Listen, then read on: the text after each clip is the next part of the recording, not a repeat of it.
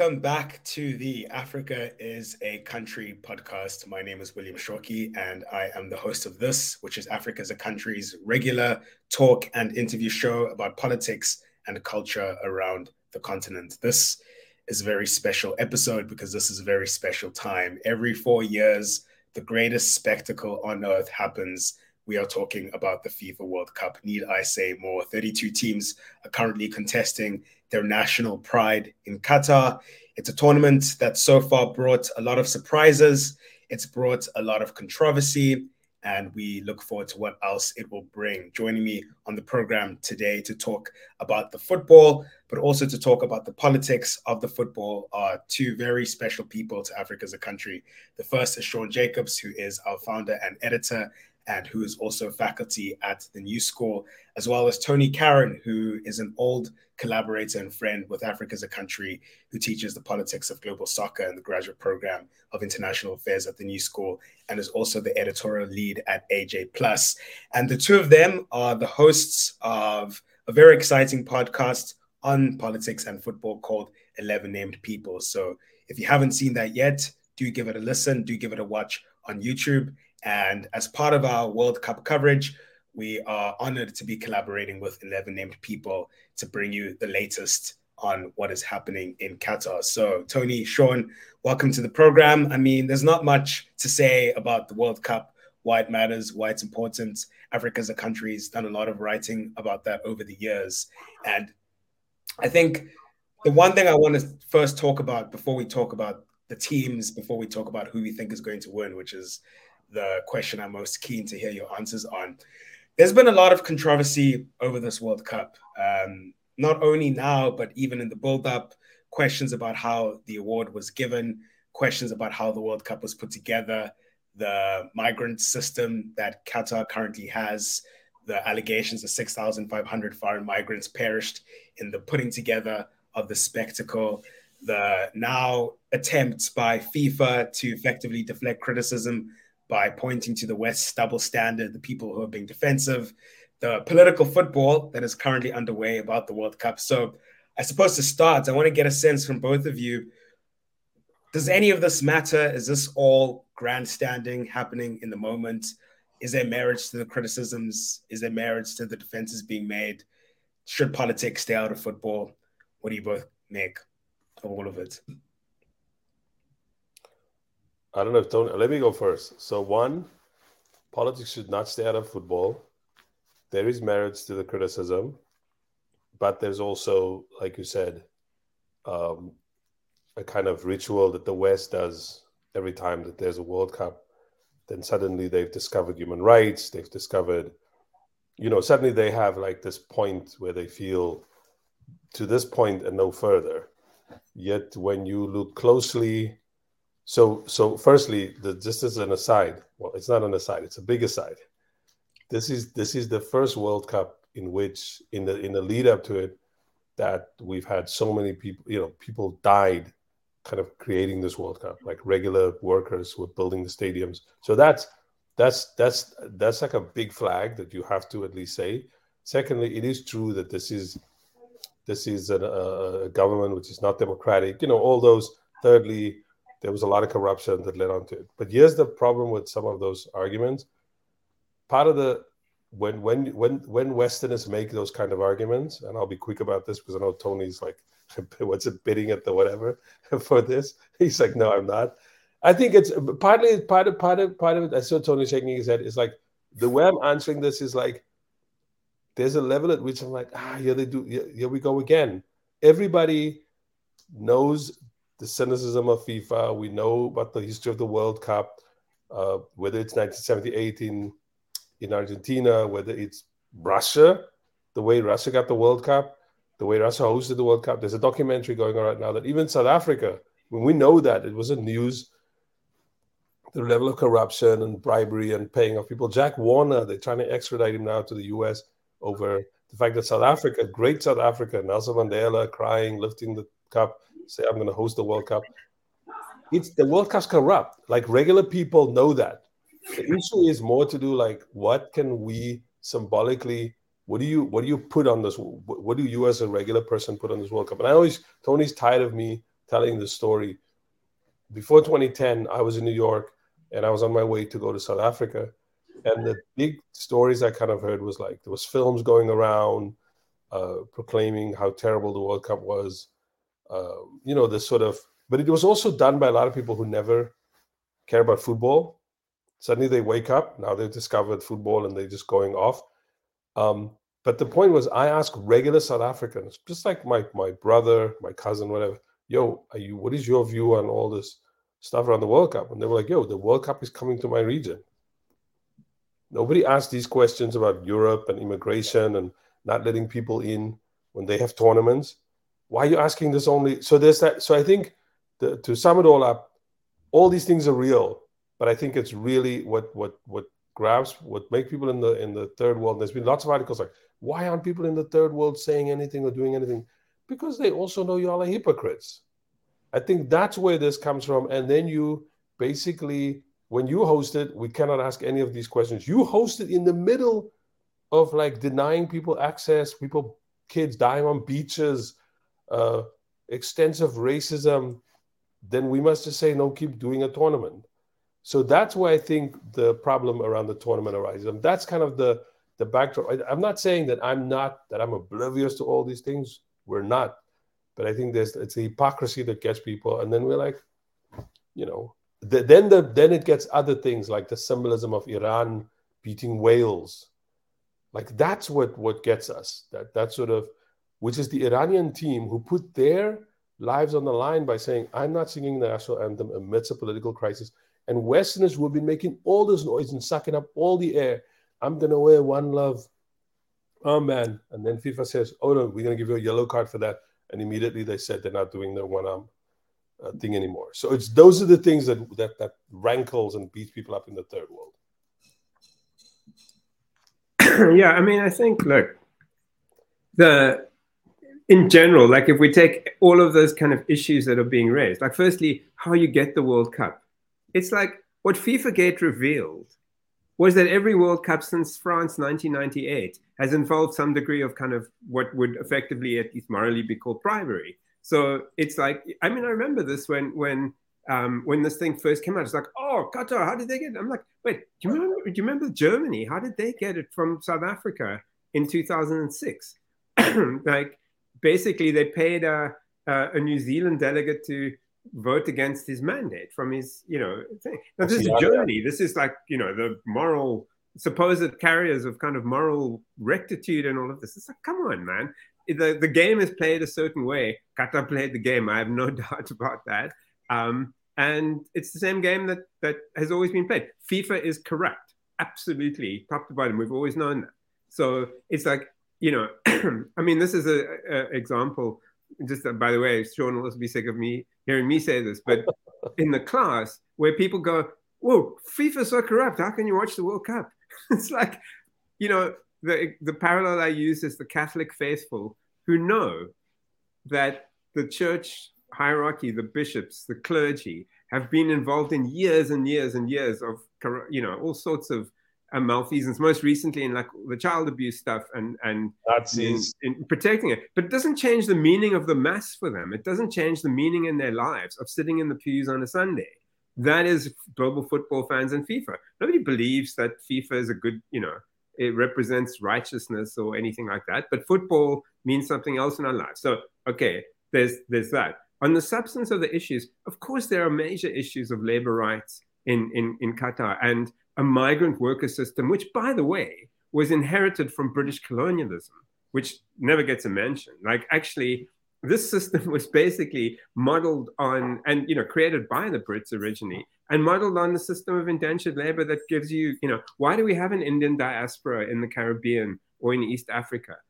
Because of the indentured labor system of the Brits. So this is not whataboutism or whatever. It's recognizing, gay rights. Okay, another one, important issue. Okay, and it's often understood outside of context, but that the when it comes to like if you think about, I'm going to say I don't know if continuum's the right word, but England won the World Cup in 1966, right, when they hosted.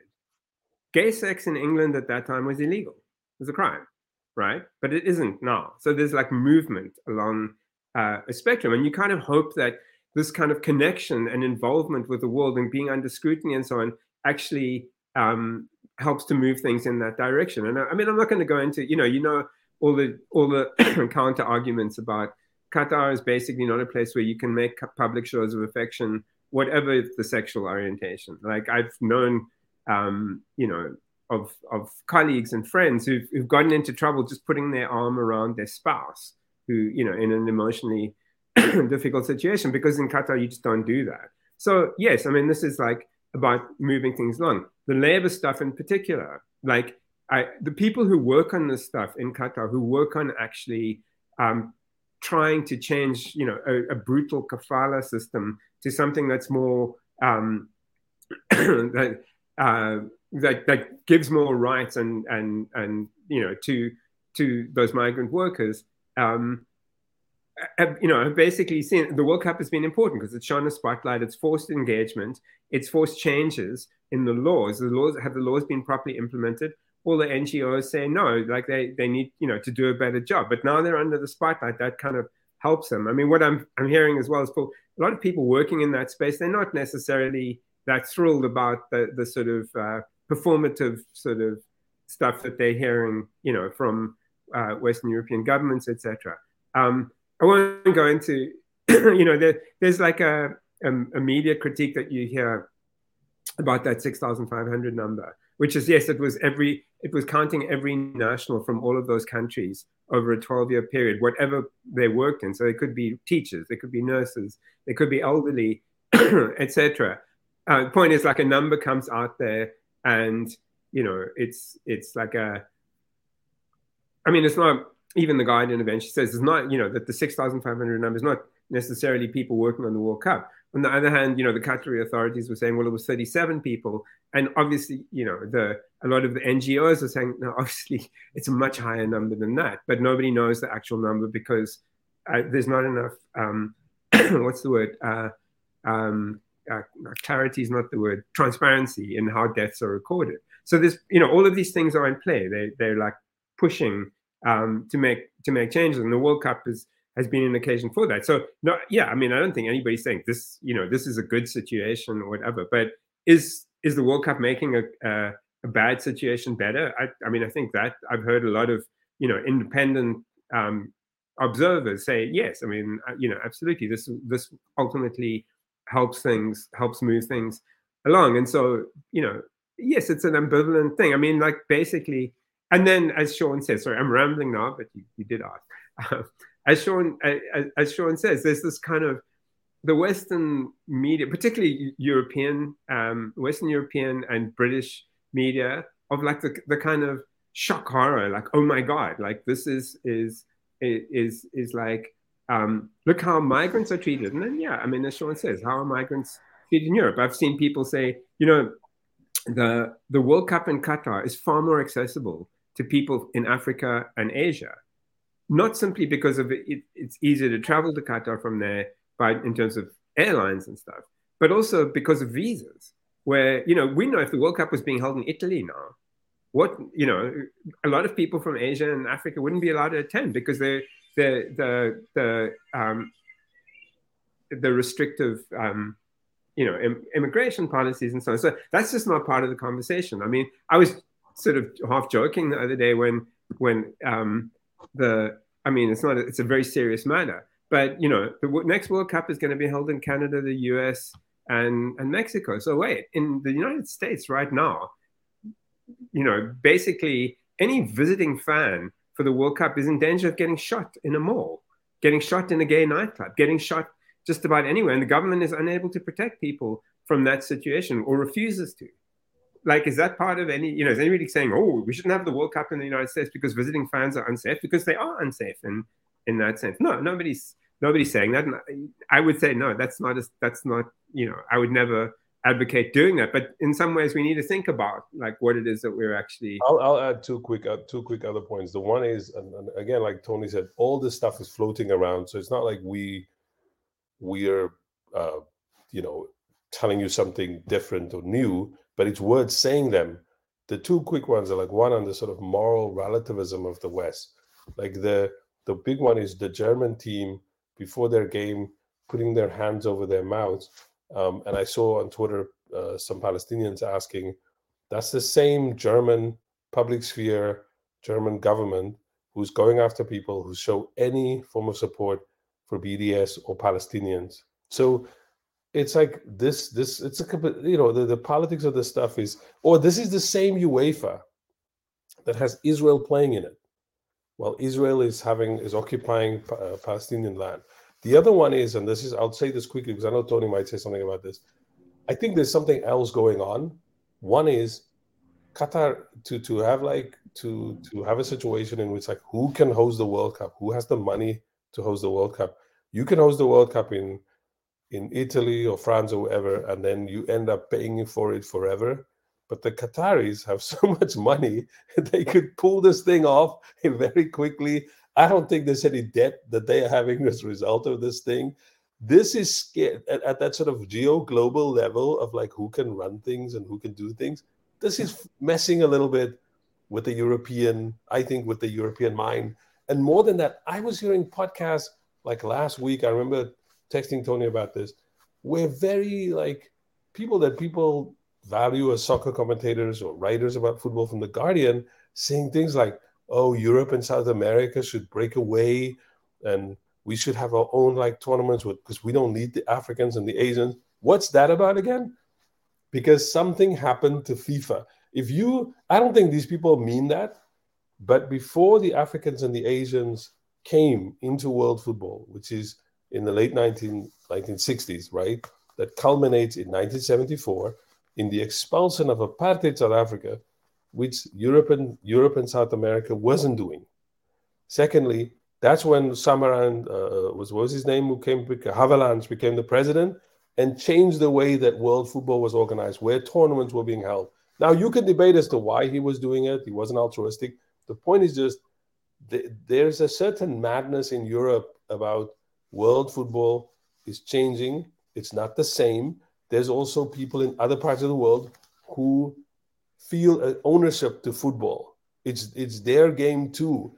And that, at some level, that is not good news if you have a certain sense of entitlement that this is your game. None of this takes away, as we said, none of this takes away from the fact that people died. There are questions about the way that the way Qatar got the World Cup, etc. None of this takes away from that. But I think that there's just a level of like very little self-reflection, which is that's when you're sitting and you're watching Infantino, who's like not the greatest person in the world, and you're like, I kind of agree with him when he called them out. He's sort of bullshitting, but you're like, he's got a point. I got nothing to say to that. It's like that meme of that one guy with that expression, and it says, "Heartbroken, the worst person in the world just made a great point."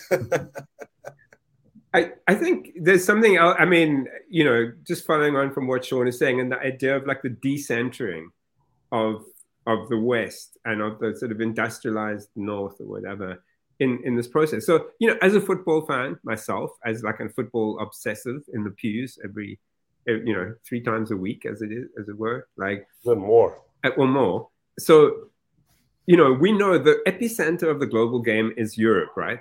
Like in some ways, if the World Cup is the United Nations General Assembly, then the Champions League is the Security Council. Like that's where the real power is.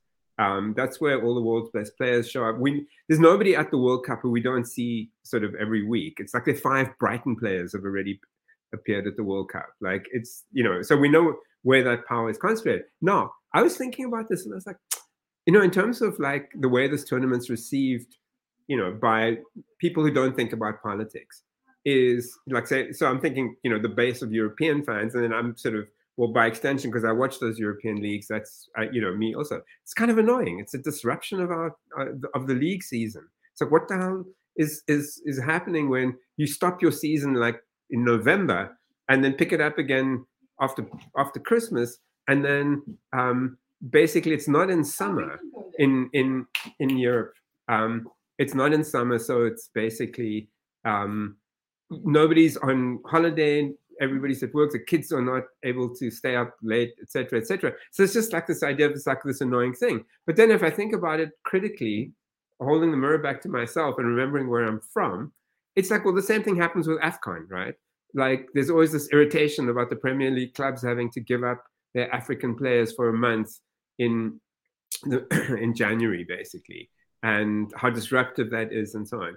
But, you know, I'm guessing, I mean, I'm imagining summer, like the June, July period in Africa, when the World Cup normally is, nobody's on holiday. Nobody is able to kind of rely, it's the World Cup, it's part of our summer experience or whatever. So it's like, yeah, it's okay, it's moved around. It's kind of annoying for people in Northern Europe to get used to, but it's also the idea of sort of decentering things a little. It's a bit, you know, to use a popular cliche of the moment, to some extent, it's decolonizing things.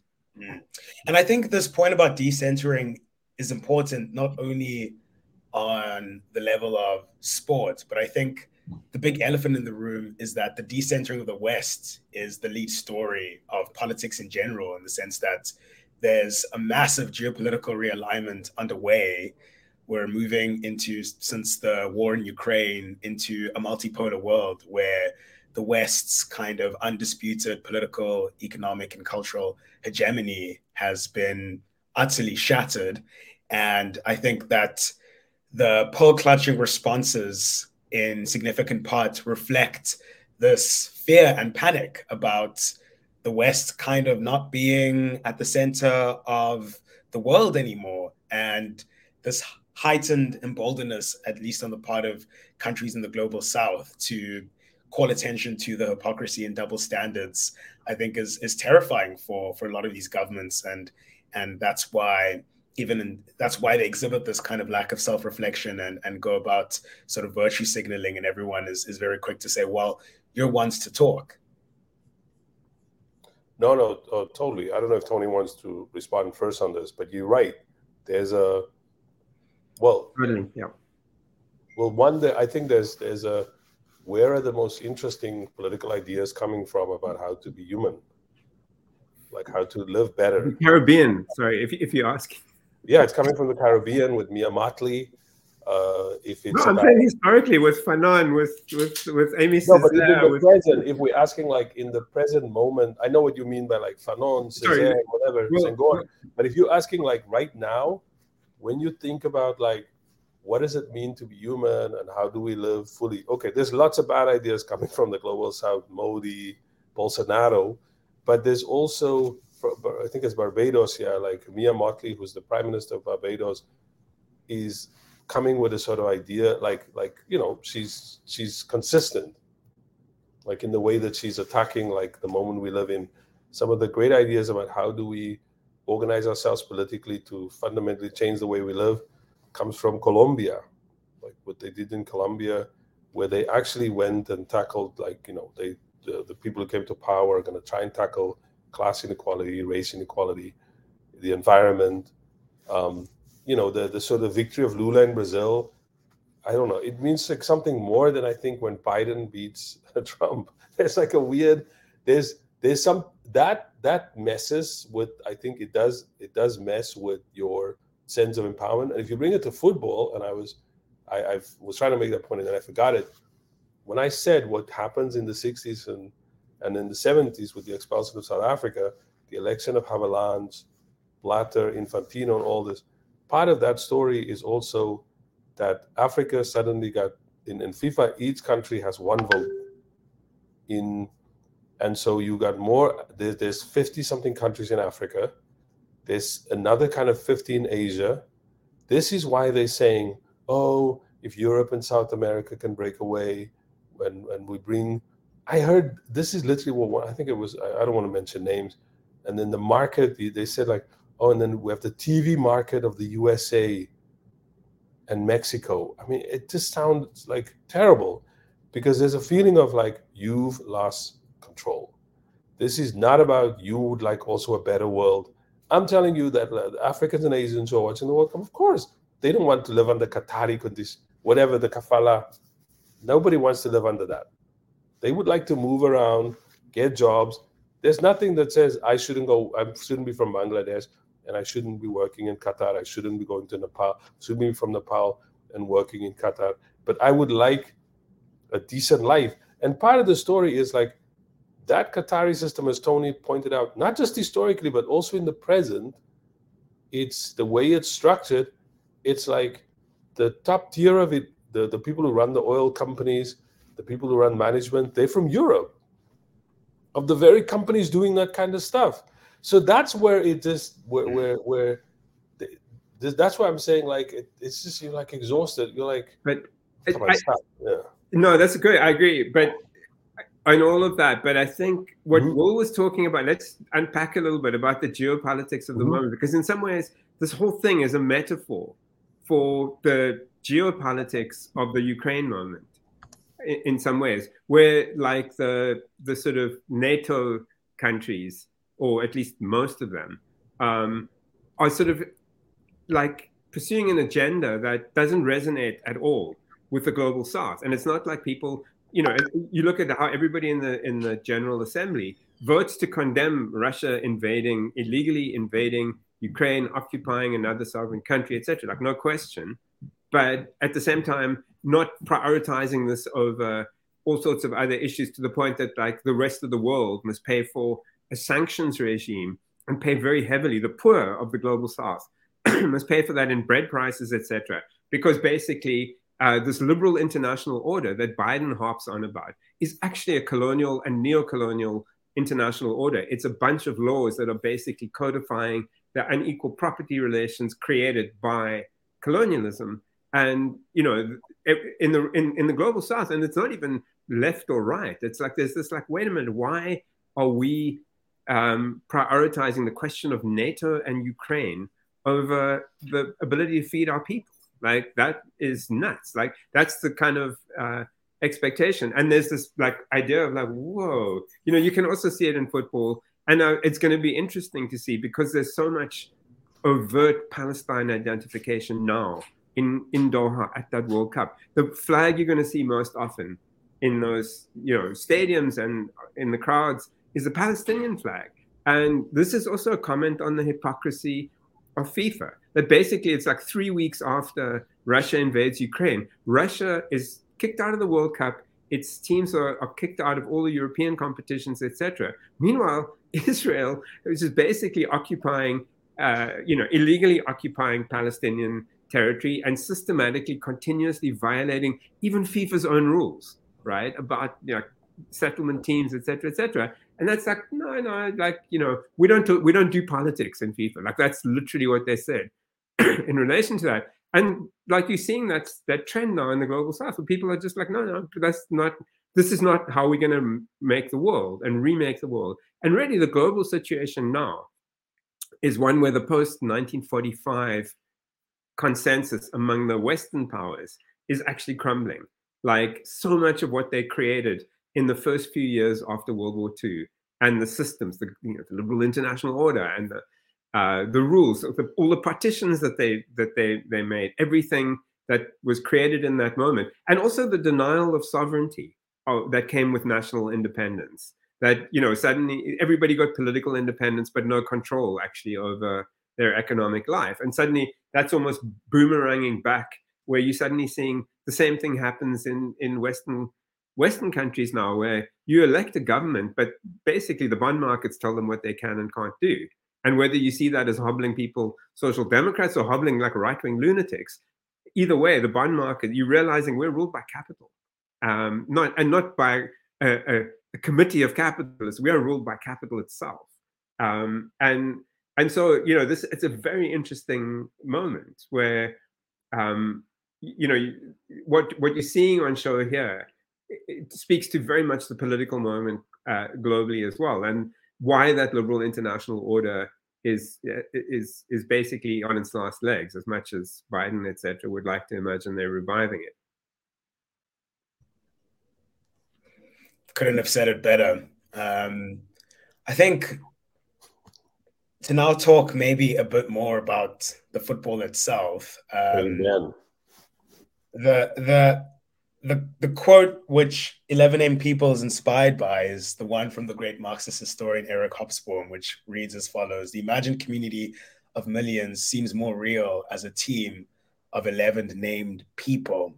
So, I mean, I want to talk about who we think will win, but I want to first talk about who we want to win, which is which team embodies the spirit of football at its highest, which team contains not only players we think can contest for greatest of all time status, but which would make for the best story of either overcoming adversity or punching above your weight as underdogs or whatever it is. What's a team which has the best story in this World Cup? Well, can I come back with a slight curveball on the or reverse pass, Cruyff turn on the question of 11 named people? When those people are named Williams, that's an interesting moment, because which communities are being imagined when you are Nico or Inaki? And I have to say, because I do love that about FIFA's rules about acknowledging migration, essentially, that you can play if you are Inaki Williams, you can play for Ghana, where you were born, where your parents came from, or if you're Nico, you can play for Spain, where your parents migrated to and settled.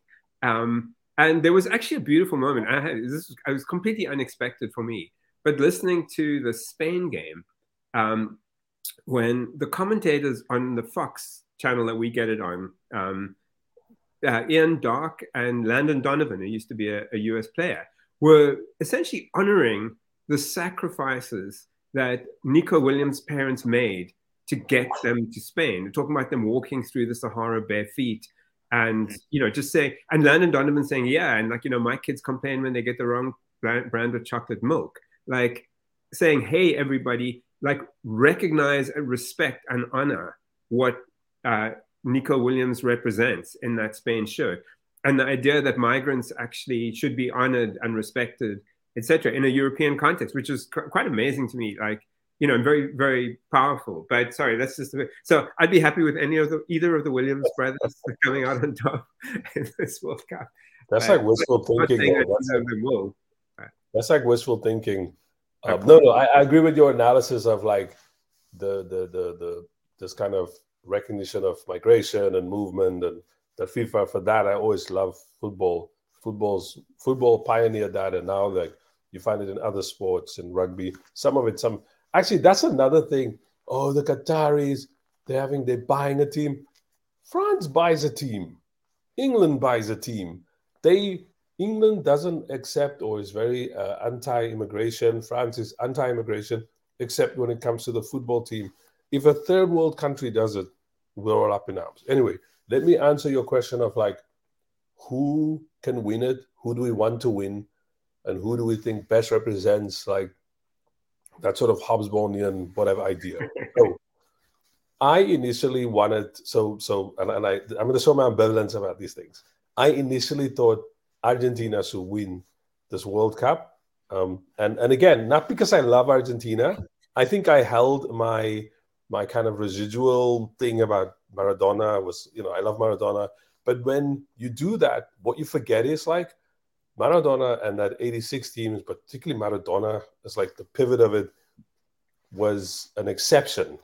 He was an exceptional player. And so he made you kind of fall for some kind of thing about Argentinian football. But that meant like when you do that, you're forgetting and you're suspending what you know about Argentina and football, which is anti-football, cynical. It's not actually very good, and it gets away with things. And then you watch Argentina play Saudi Arabia, and they do exactly that. And also, Messi may be the best player in the world.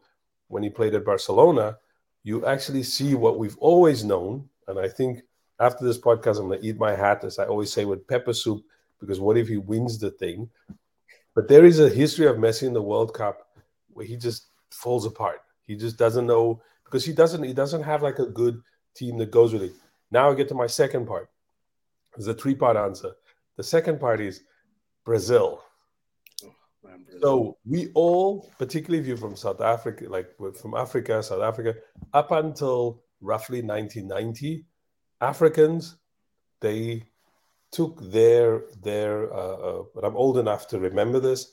You kind of it's not displaced. You put your hope in Brazil, because Brazil, whether it was the dictatorship, whether it was when they were becoming a democracy, but on the field, they were like the best representation of like what football could be like. I saw someone on Facebook said yesterday, Brazil is again it's the best evidence of when humanity created something beautiful. It's always been a proxy for the global South, like Bob Marley.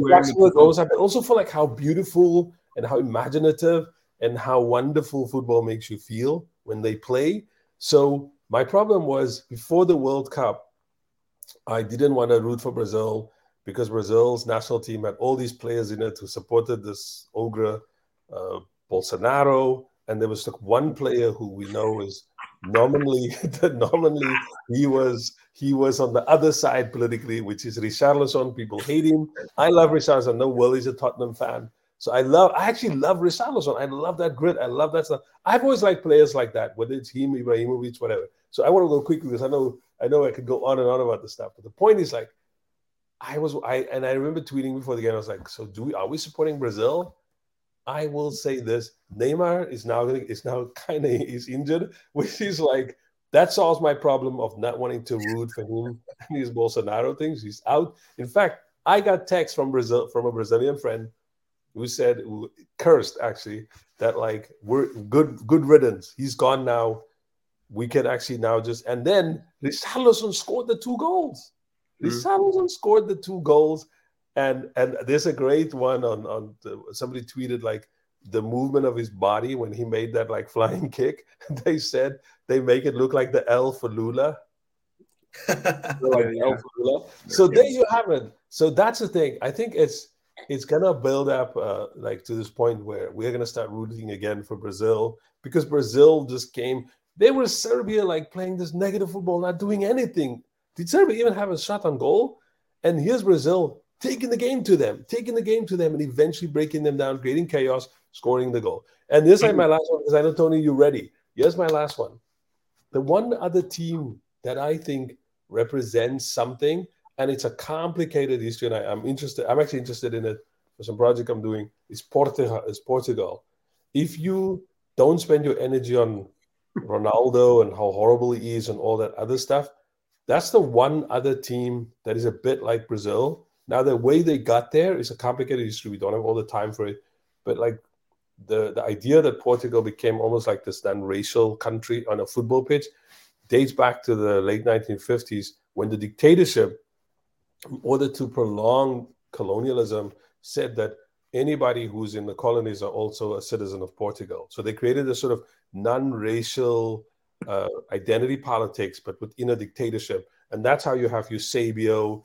That's how you have, there's a South African player, David Julio, who played for Portugal in the European Cup in the late 50s, early 60s. So like you have like a sort of the development of a non-racial identity in football terms. Portugal's not, the greatest country on earth, but now, I mean, I know it has a sort of social democratic prime minister whose family came from India, by the way, originally. But anyway, my point is like, there's Portugal, forget Ronaldo and everything that he represents. But the other team, I think, that comes close to it, maybe for me now, is Portugal. I would love for an African team to win the World Cup. I know that's not going to happen. But yeah, I think it's now, for me, it's Portugal, Brazil. I cannot root for European teams. It's funny. I could root sort of for Portugal because of what I know about its history, but I will not root for any of the other European teams. I cannot. I just can't. Tony's on mute. You're on mute, Tony. So much in there, because you're reminding me there of things like talking about Argentina. For me, like I'm much older than you all. So I watched that 78 final, and I was like, the way Argentina played that game, to use the South African term, fail. It was just horrible to watch. They were kicking, they were fouling, they were like, they were getting away with. They played anti-football then as well. So anyway, there's that. I mean, on Brazil, one observation, I think we all accept this tournament was always Brazil's to lose, and they don't look like they're going to lose it. On the contrary, like they are looking amazing. One thing I would say, this is not exactly the spirit of 82, and 82 was a little bit naive, but this is definitely not the Dunga football of the 90s. So that moment where, after the trauma of 82, when they were the most brilliant team to watch, they were just amazing. Like, we're going to score more than you. So, you score, that's fine. We'll just go score more. And, like very loose at the back, very loose in midfield, etc. And they included the greatest football of all time. But remember, in the 90s, it starts when you start having Brazilian players starting to play in Europe. Like, they all go to Italy. And so Dunga almost personifies that. That Brazil win in 94, ugly, man. It was just horrible to watch. Sorry. But, it wasn't like flow. It wasn't, what's the, Bolsa Familia.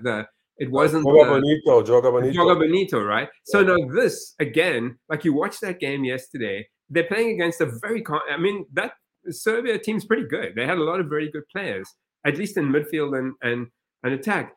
And they are like on the front foot and they have all of this attacking stuff. And there was a moment like Alexandro, the left back, basically making a run for taking a shot that was narrowly wide. And I'm like, damn, that's Junior from 82. Like, the idea that your fullback is, and the Carlos Alberto, etc. Like, this is like, okay, this is closer. This is a mature version of 82, should we say. I mean, they're not loose and free-flowing. The forwards do a lot of defensive work. I mean, Richarlison was doing defensive work. Like, whoa, that was just, so, I mean, they're exemplifying a lot of what's great about football, I think. And more power to them if they can win it playing this way. Couple of small notes, because I'm from Brooklyn. So in some way, what's Brooklyn's team in the World Cup? Ecuador, right? Like, there's more. I think there's more Ecuadorians here than I've seen any other sort of World Cup, representation. I would love to see them. The Mexicans will have something to say about that. This is true. Actually, I'm forgetting about Sunset Park. But yeah, I mean, but actually, I was going to say, like, coming from here, like, you want Mexico to have a good run for sure. You want Ecuador to have a good run. In terms of, like, what's the word? Like, counterintuitives. I have expected, now I can't say if this is going to pan out or not, but I have expected that Uruguay is going to be a bit of a surprise. That Uruguay will go further than expected. And again, they had a not great first game, but yeah, I think they could hit their stride. They just have so much quality. I mean, the back four are a little old now, but you're talking Betancourt and Valverde in the midfield. You're talking Darwin Nunez, Cavani and Suarez. Like that, they're a formidable team to deal with. So yeah, I mean, I could see Spain actually, like, this is a kind of refreshed Spain in a way. It's a strange Spain. Like, they don't take Thiago Alcantara to the World Cup. Are you mad? But they have these young, the Gavi and Pedri. These players are going to be around for years, and they play beautiful football. And then they also have some innovations, like that guy Dani Olmo. I mean, the guy looks like an English. He looks like an English forward from 10, 15 years ago. Like, and he's never played at a Spanish club. He plays in Germany. So but yeah. Wait, is Uruguay your Portugal? Uruguay would be my Portugal. Yeah. They embody for you, which for Africans are like, yo, Tony, what you saying? They stole the thing from Ghana, but we know. What do you mean? No, not me. I'm not saying that. I'm not saying that.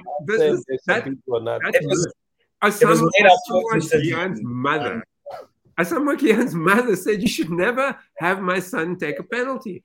It's like, Uruguay went down to 10 men and gave them a penalty.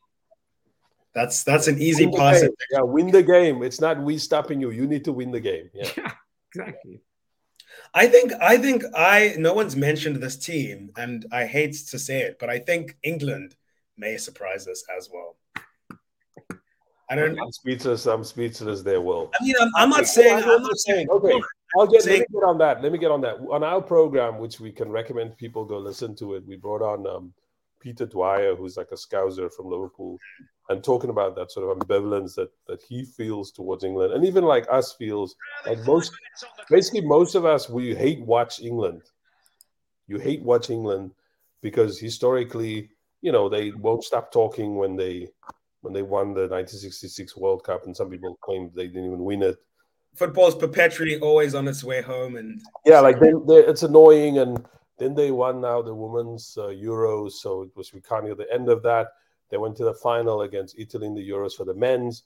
So you kind of then. I think newsflash, just saying. Yeah. Brooklyn just suffered a painful blow because your man Gakpo just put Holland ahead. That's my favorite player for this World Cup. Cody. But I was going to say, like, the thing I think about England is it's a different England. This is now that front line is nuts. Like Jude Bellingham, which Liverpool fans would like to get. Sterling, who every time he silences all the nutcases and the right-wing British media. Saka. Saka is amazing. To talk about Hobsbawm's notion of the nation, because that's where Hobsbawm is mostly writing about, Tom Near and Hobsbawm and all those people. You should probably, I think we should, I don't know, I'm not going to do it, but I don't think there's it wouldn't be terrible if people rooted for England. My politics is from, I would never root for England, but I could see now where people are like, okay, I forget this arrogant media and forget about the two Harrys. But even I don't necessarily have a problem with Harry Kane. Harry Kane himself, his family are immigrants. No, it's not that. It's just that Harry Kane's got that English thing of like diving in the swallow diving. Yeah, he does it, then he gets away with it, and so on. So if another player does it, if another player does the dark arts, then it's a problem. If he does it, it's not a problem. But yeah, no. England, you're right. They're a dark horse, but I don't know. If they win the World Cup, I'm going to be shocked if they do. But yeah, they will go far. They will definitely go far. That's what you're going to get from me on England. But as to whether or not I should root for them, I'll root for some of their players. But I think what you see with national teams, so Argentina almost exemplifies that. And Belgium always exemplifies that. The question is, and I think to some extent England also, that national teams are usually reliably less than the sum of their parts. Like you take that same group of players, you look at where they fit into club football, and then you put them together as a national side, and you're like, wow, look at this on paper. But then, as the legend Brian Clough once said, unfortunately, the game's not played on paper; it's played on grass. And yeah, they're going to come up. Here's what I was going to say when Tony was talking earlier, when he mentioned Spain, and I think even if we could bring in France into that conversation also, they won with these sort of Harlem Globetrotters kind. I don't know if that's a phrase. They won like Harlem Globetrotters. They were like playing people that they could bully and show off. They were not. Again, we're only judging after one game. Brazil, it was a real match. I would say Argentina, it turns out, failed against the Saudis, so that's why people are like, "What the hell?" That's probably Belgium effectively failed against Canada. They were just Belgium failed against Canada. France failed against stuff. France was showing off against Australia. Spain was like literally beating up on who were they playing again? Costa Rica. Costa Rica, yeah. Costa Rica is another team that comes with the same people for like 5 World Cups in a row. Joel Campbell in the front is just it blows. Roger Milla was 38, man. You don't know there's any other footballers in Costa Rica. Like you kind of bring the same guy back every World Cup. So, but my point is back to my main point, which is like Spain, France, Belgium. None of what they did, and I'm not convinced. Brazil could get knocked out at some point, but Brazil, it was like okay, these people are here to play football. But I always like to do this thing at international tournaments about like the country that. The absent present country, the country that's not actually playing in the World Cup that's most represented. It often used to be Cabo Verde for a long time because they had a whole bunch of players in Portugal, Switzerland, Sweden. I'm not sure for this one, but I have to say, like if you look at both England and Canada, you realize like the British Caribbean is actually very, Jamaica particularly, like very strongly represented at this World Cup. Yeah, they're at this World Cup. Yeah. And which African team do we think is going to go the furthest? For me, Senegal. And they won. They Let's look beat. at the groups.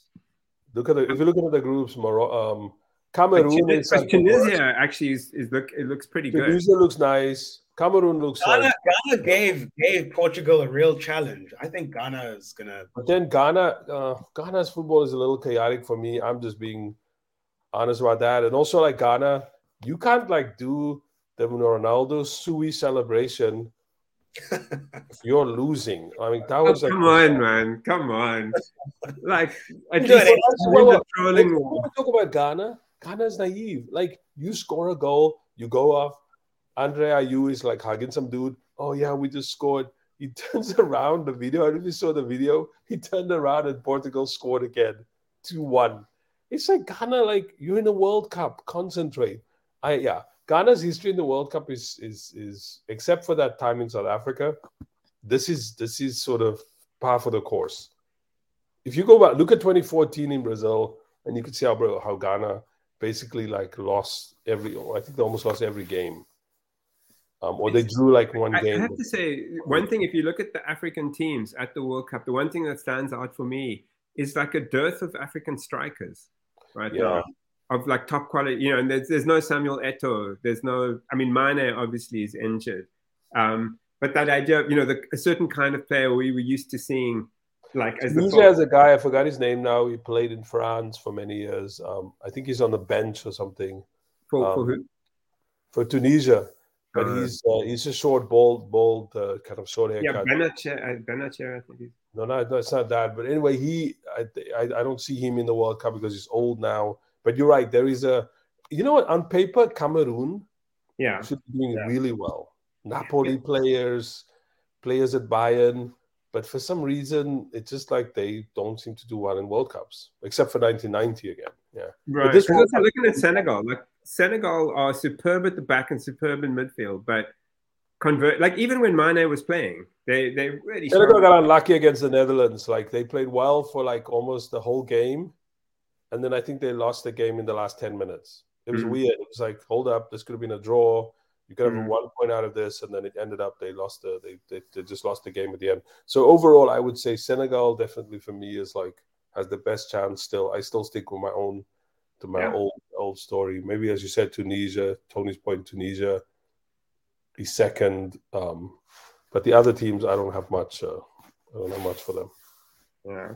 I'm going to get cancelled for this. I'm just going to say don't sleep on Ghana. I have a feeling they're going to surprise. I can't we got robbed by them, like as a South African. No, in South Africa, they were our team in 2010. No, but for this World Cup, so the way it worked was there was the last group game, and South Africa was playing Ghana in South Africa, and they got this like crazy penalty that was not a penalty, which meant in the return match in Ghana, all they had to do was play for a draw. Yeah, I don't know, maybe I'm going to be slaughtered on Twitter for this, but yeah, I hold that grudge a little bit about how they got there. Right. Yeah, good point. Yeah. And this is the first time that every African team is being coached by an African coach at a World Cup. How significant is that? I mean, has it sort of do we think this is going to start an exciting trend in African coaching where we no longer outsource our big tournament coaches, or is it just an exception? It's not an exception. I think you're right. This is something interesting is happening here. If you look at the AFCON, I don't have the numbers, but the majority of the coaches at that tournament for the teams at the last AFCON, the last African Cup of Nations, they were African.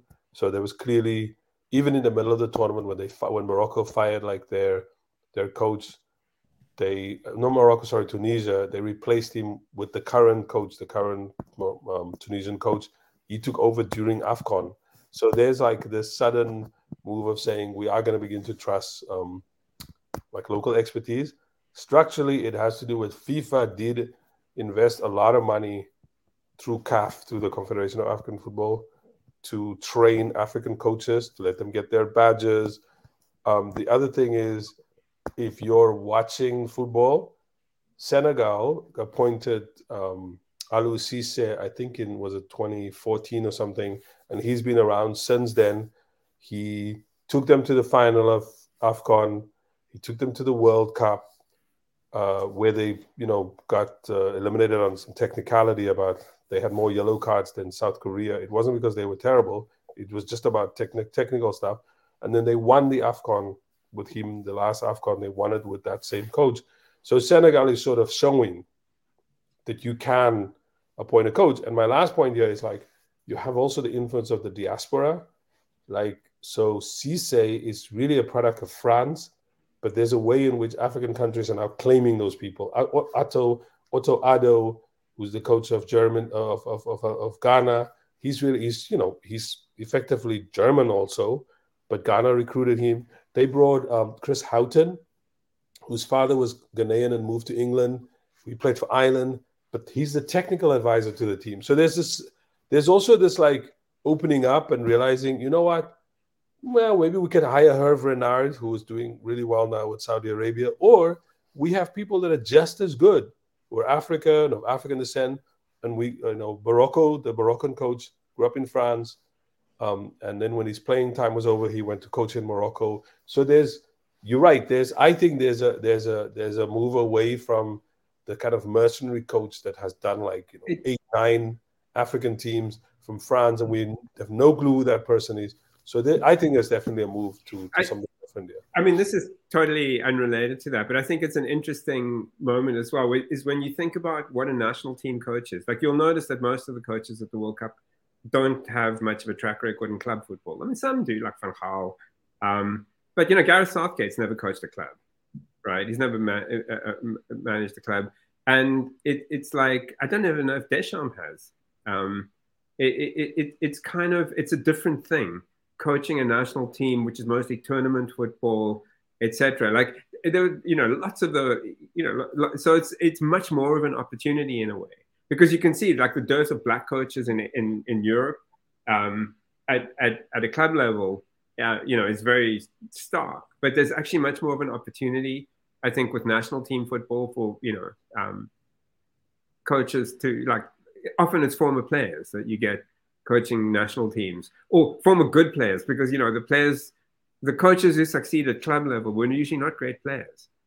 Like Zidane, I mean, I've always wondered, like Zidane is kind of untested as a club coach because he basically inherited this galactic side, right. And then, and there's a story that he might coach France. He might be the next France coach. Yeah, which is fun. It'll be great. It'll be great. There's a story that he might coach.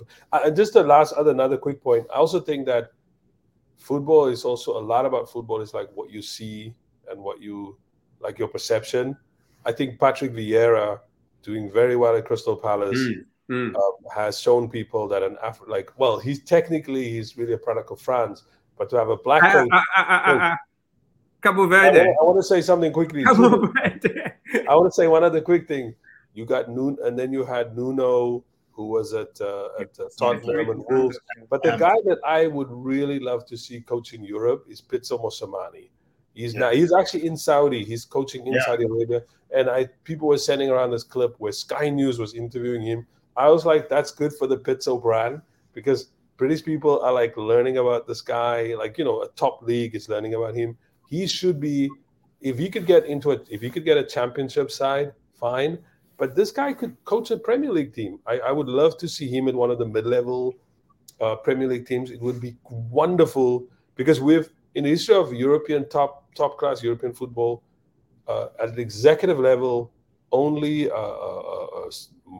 Marseille had a Senegalese guy as like the CEO, director of sport. At the level of club football, you had Seedorf was briefly coaching at AC Milan. You had some Thierry Henry was coaching some team in the league or whatever. It's even Benny Hit. And Benny is at Man United. So there's changes. But again, I think even before Benny could become a coach, I could see I want Pitso Mosamani to be a coach. He's a brilliant coach. He took actually, African coaches black African coaches don't run or coach teams in North Africa. So I hope that this, you don't want to stretch this like, oh, this is what the World Cup can do. But seeing African coaches running teams, it will be great if you have Pitso Mosimane running a team, yeah. As a last question, while we're talking about Pitso and Benny, what will it, since we're all South Africans, what is it going to take to see South Africa at the next World Cup? Why is our football perpetually in crisis? It almost feels like a pathology, and no matter how much you scratch your head to figure out whether it's a question of resources or leadership or whatever, it just seems like we suffer from chronic mediocrity where we can never make it to the biggest arena in global football. Football means democratic socialism. Without watching yet another World Cup from our living rooms, having to pick sort of Brazil. Pick Brazil. I mean, I can tell you, look, I haven't paid attention. I mean, I haven't lived at home for many, many, many, many years. So I can't say like I know the answer here, but I can remember something about the 90s, right? Which is there was a massive overrepresentation of players of a particular ethnicity from South Africa. I don't even know what one. I'm trying to say there were a lot of colors in the team. Exactly, and basically, like completely over. Like you could have picked a team like an 11 players in which 7 or 8 of the players would have actually, or even more, have come from that community. So this isn't some, there's no magic or mystery to that. That was the legacy of SACOS. And basically that in the apartheid era, SACOS had actually built an infrastructure of grassroots football so that the 5-year-olds were being trained by the emerging Quentin Fortunes, etc. at the age of 19, 20, were also coaching the 5-year-olds. And there was this idea you were taught to play the game in a very structured way, very young. And so you have this thing, it's almost like Uruguay, where Uruguay has a population of 3 million and yet produces this excellence. And South Africa was doing that from that particular community, I think because of that infrastructure, which wasn't actually the case. I mean, it was like it's not just your available talent pool. It's really the coaching infrastructure you put in place to actually develop that talent pool that was lacking. I don't know how it is now, but definitely. Your point is really that it's not because you're saying because they're colored. It has to do with the way that football was being organized, and the way that the game was being run, and that there was a particular kind of commitment. And then post-apartheid South Africa, that first generation reaped the benefits of it. Mm-hmm. I think the analogy that I want to use for this story about South African football is, so I always argue that the ANC in South Africa, they should lose an election. Then they get rid of all the kind of bad, it sounds like, well, I don't call them the bad elements, but as the party is currently structured, the way that it's corrupt,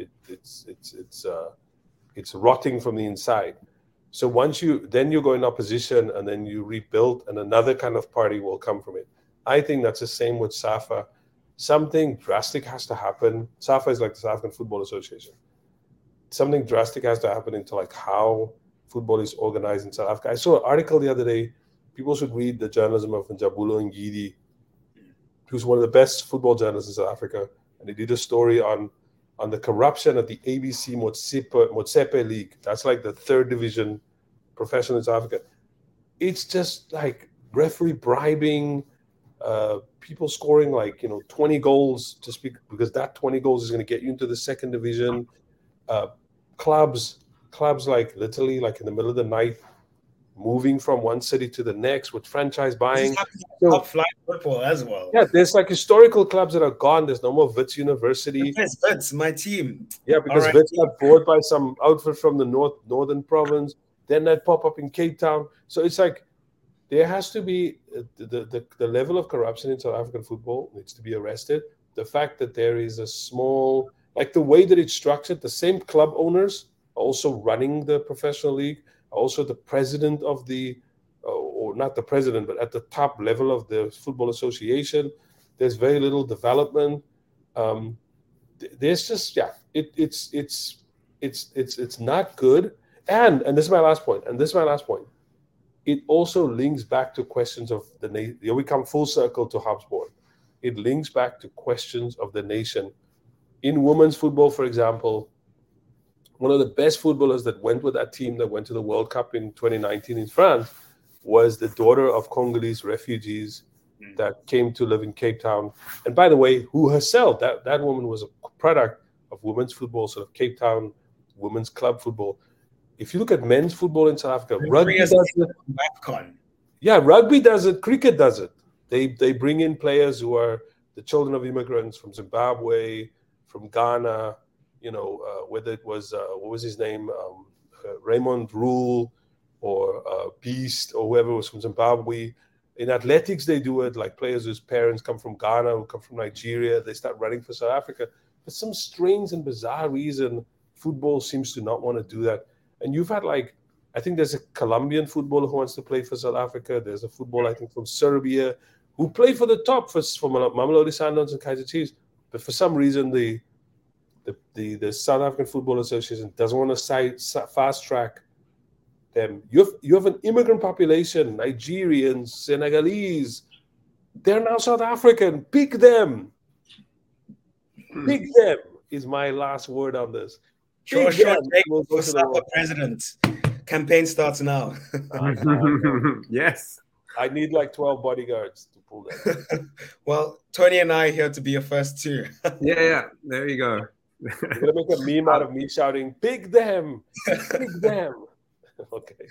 Sean, Tony, thank you so much for coming onto the podcast now. It was a wonderful conversation. I hope all your predictions come true. And to you, our viewers and listeners. Richarlison for the Golden Boot. Who for the Golden Boot? Richarlison. Richarlison. I support you 100%. Thank you for tuning in. Everyone, go watch the World Cup. Tell us your predictions. Tell us who you want to win. And we'll all exchange notes. Follow the AAC odds on Twitter. Sean's been doing a great job running that. Let's see if he's on the money or off the ball. And thank you for listening. Cheers. Thanks.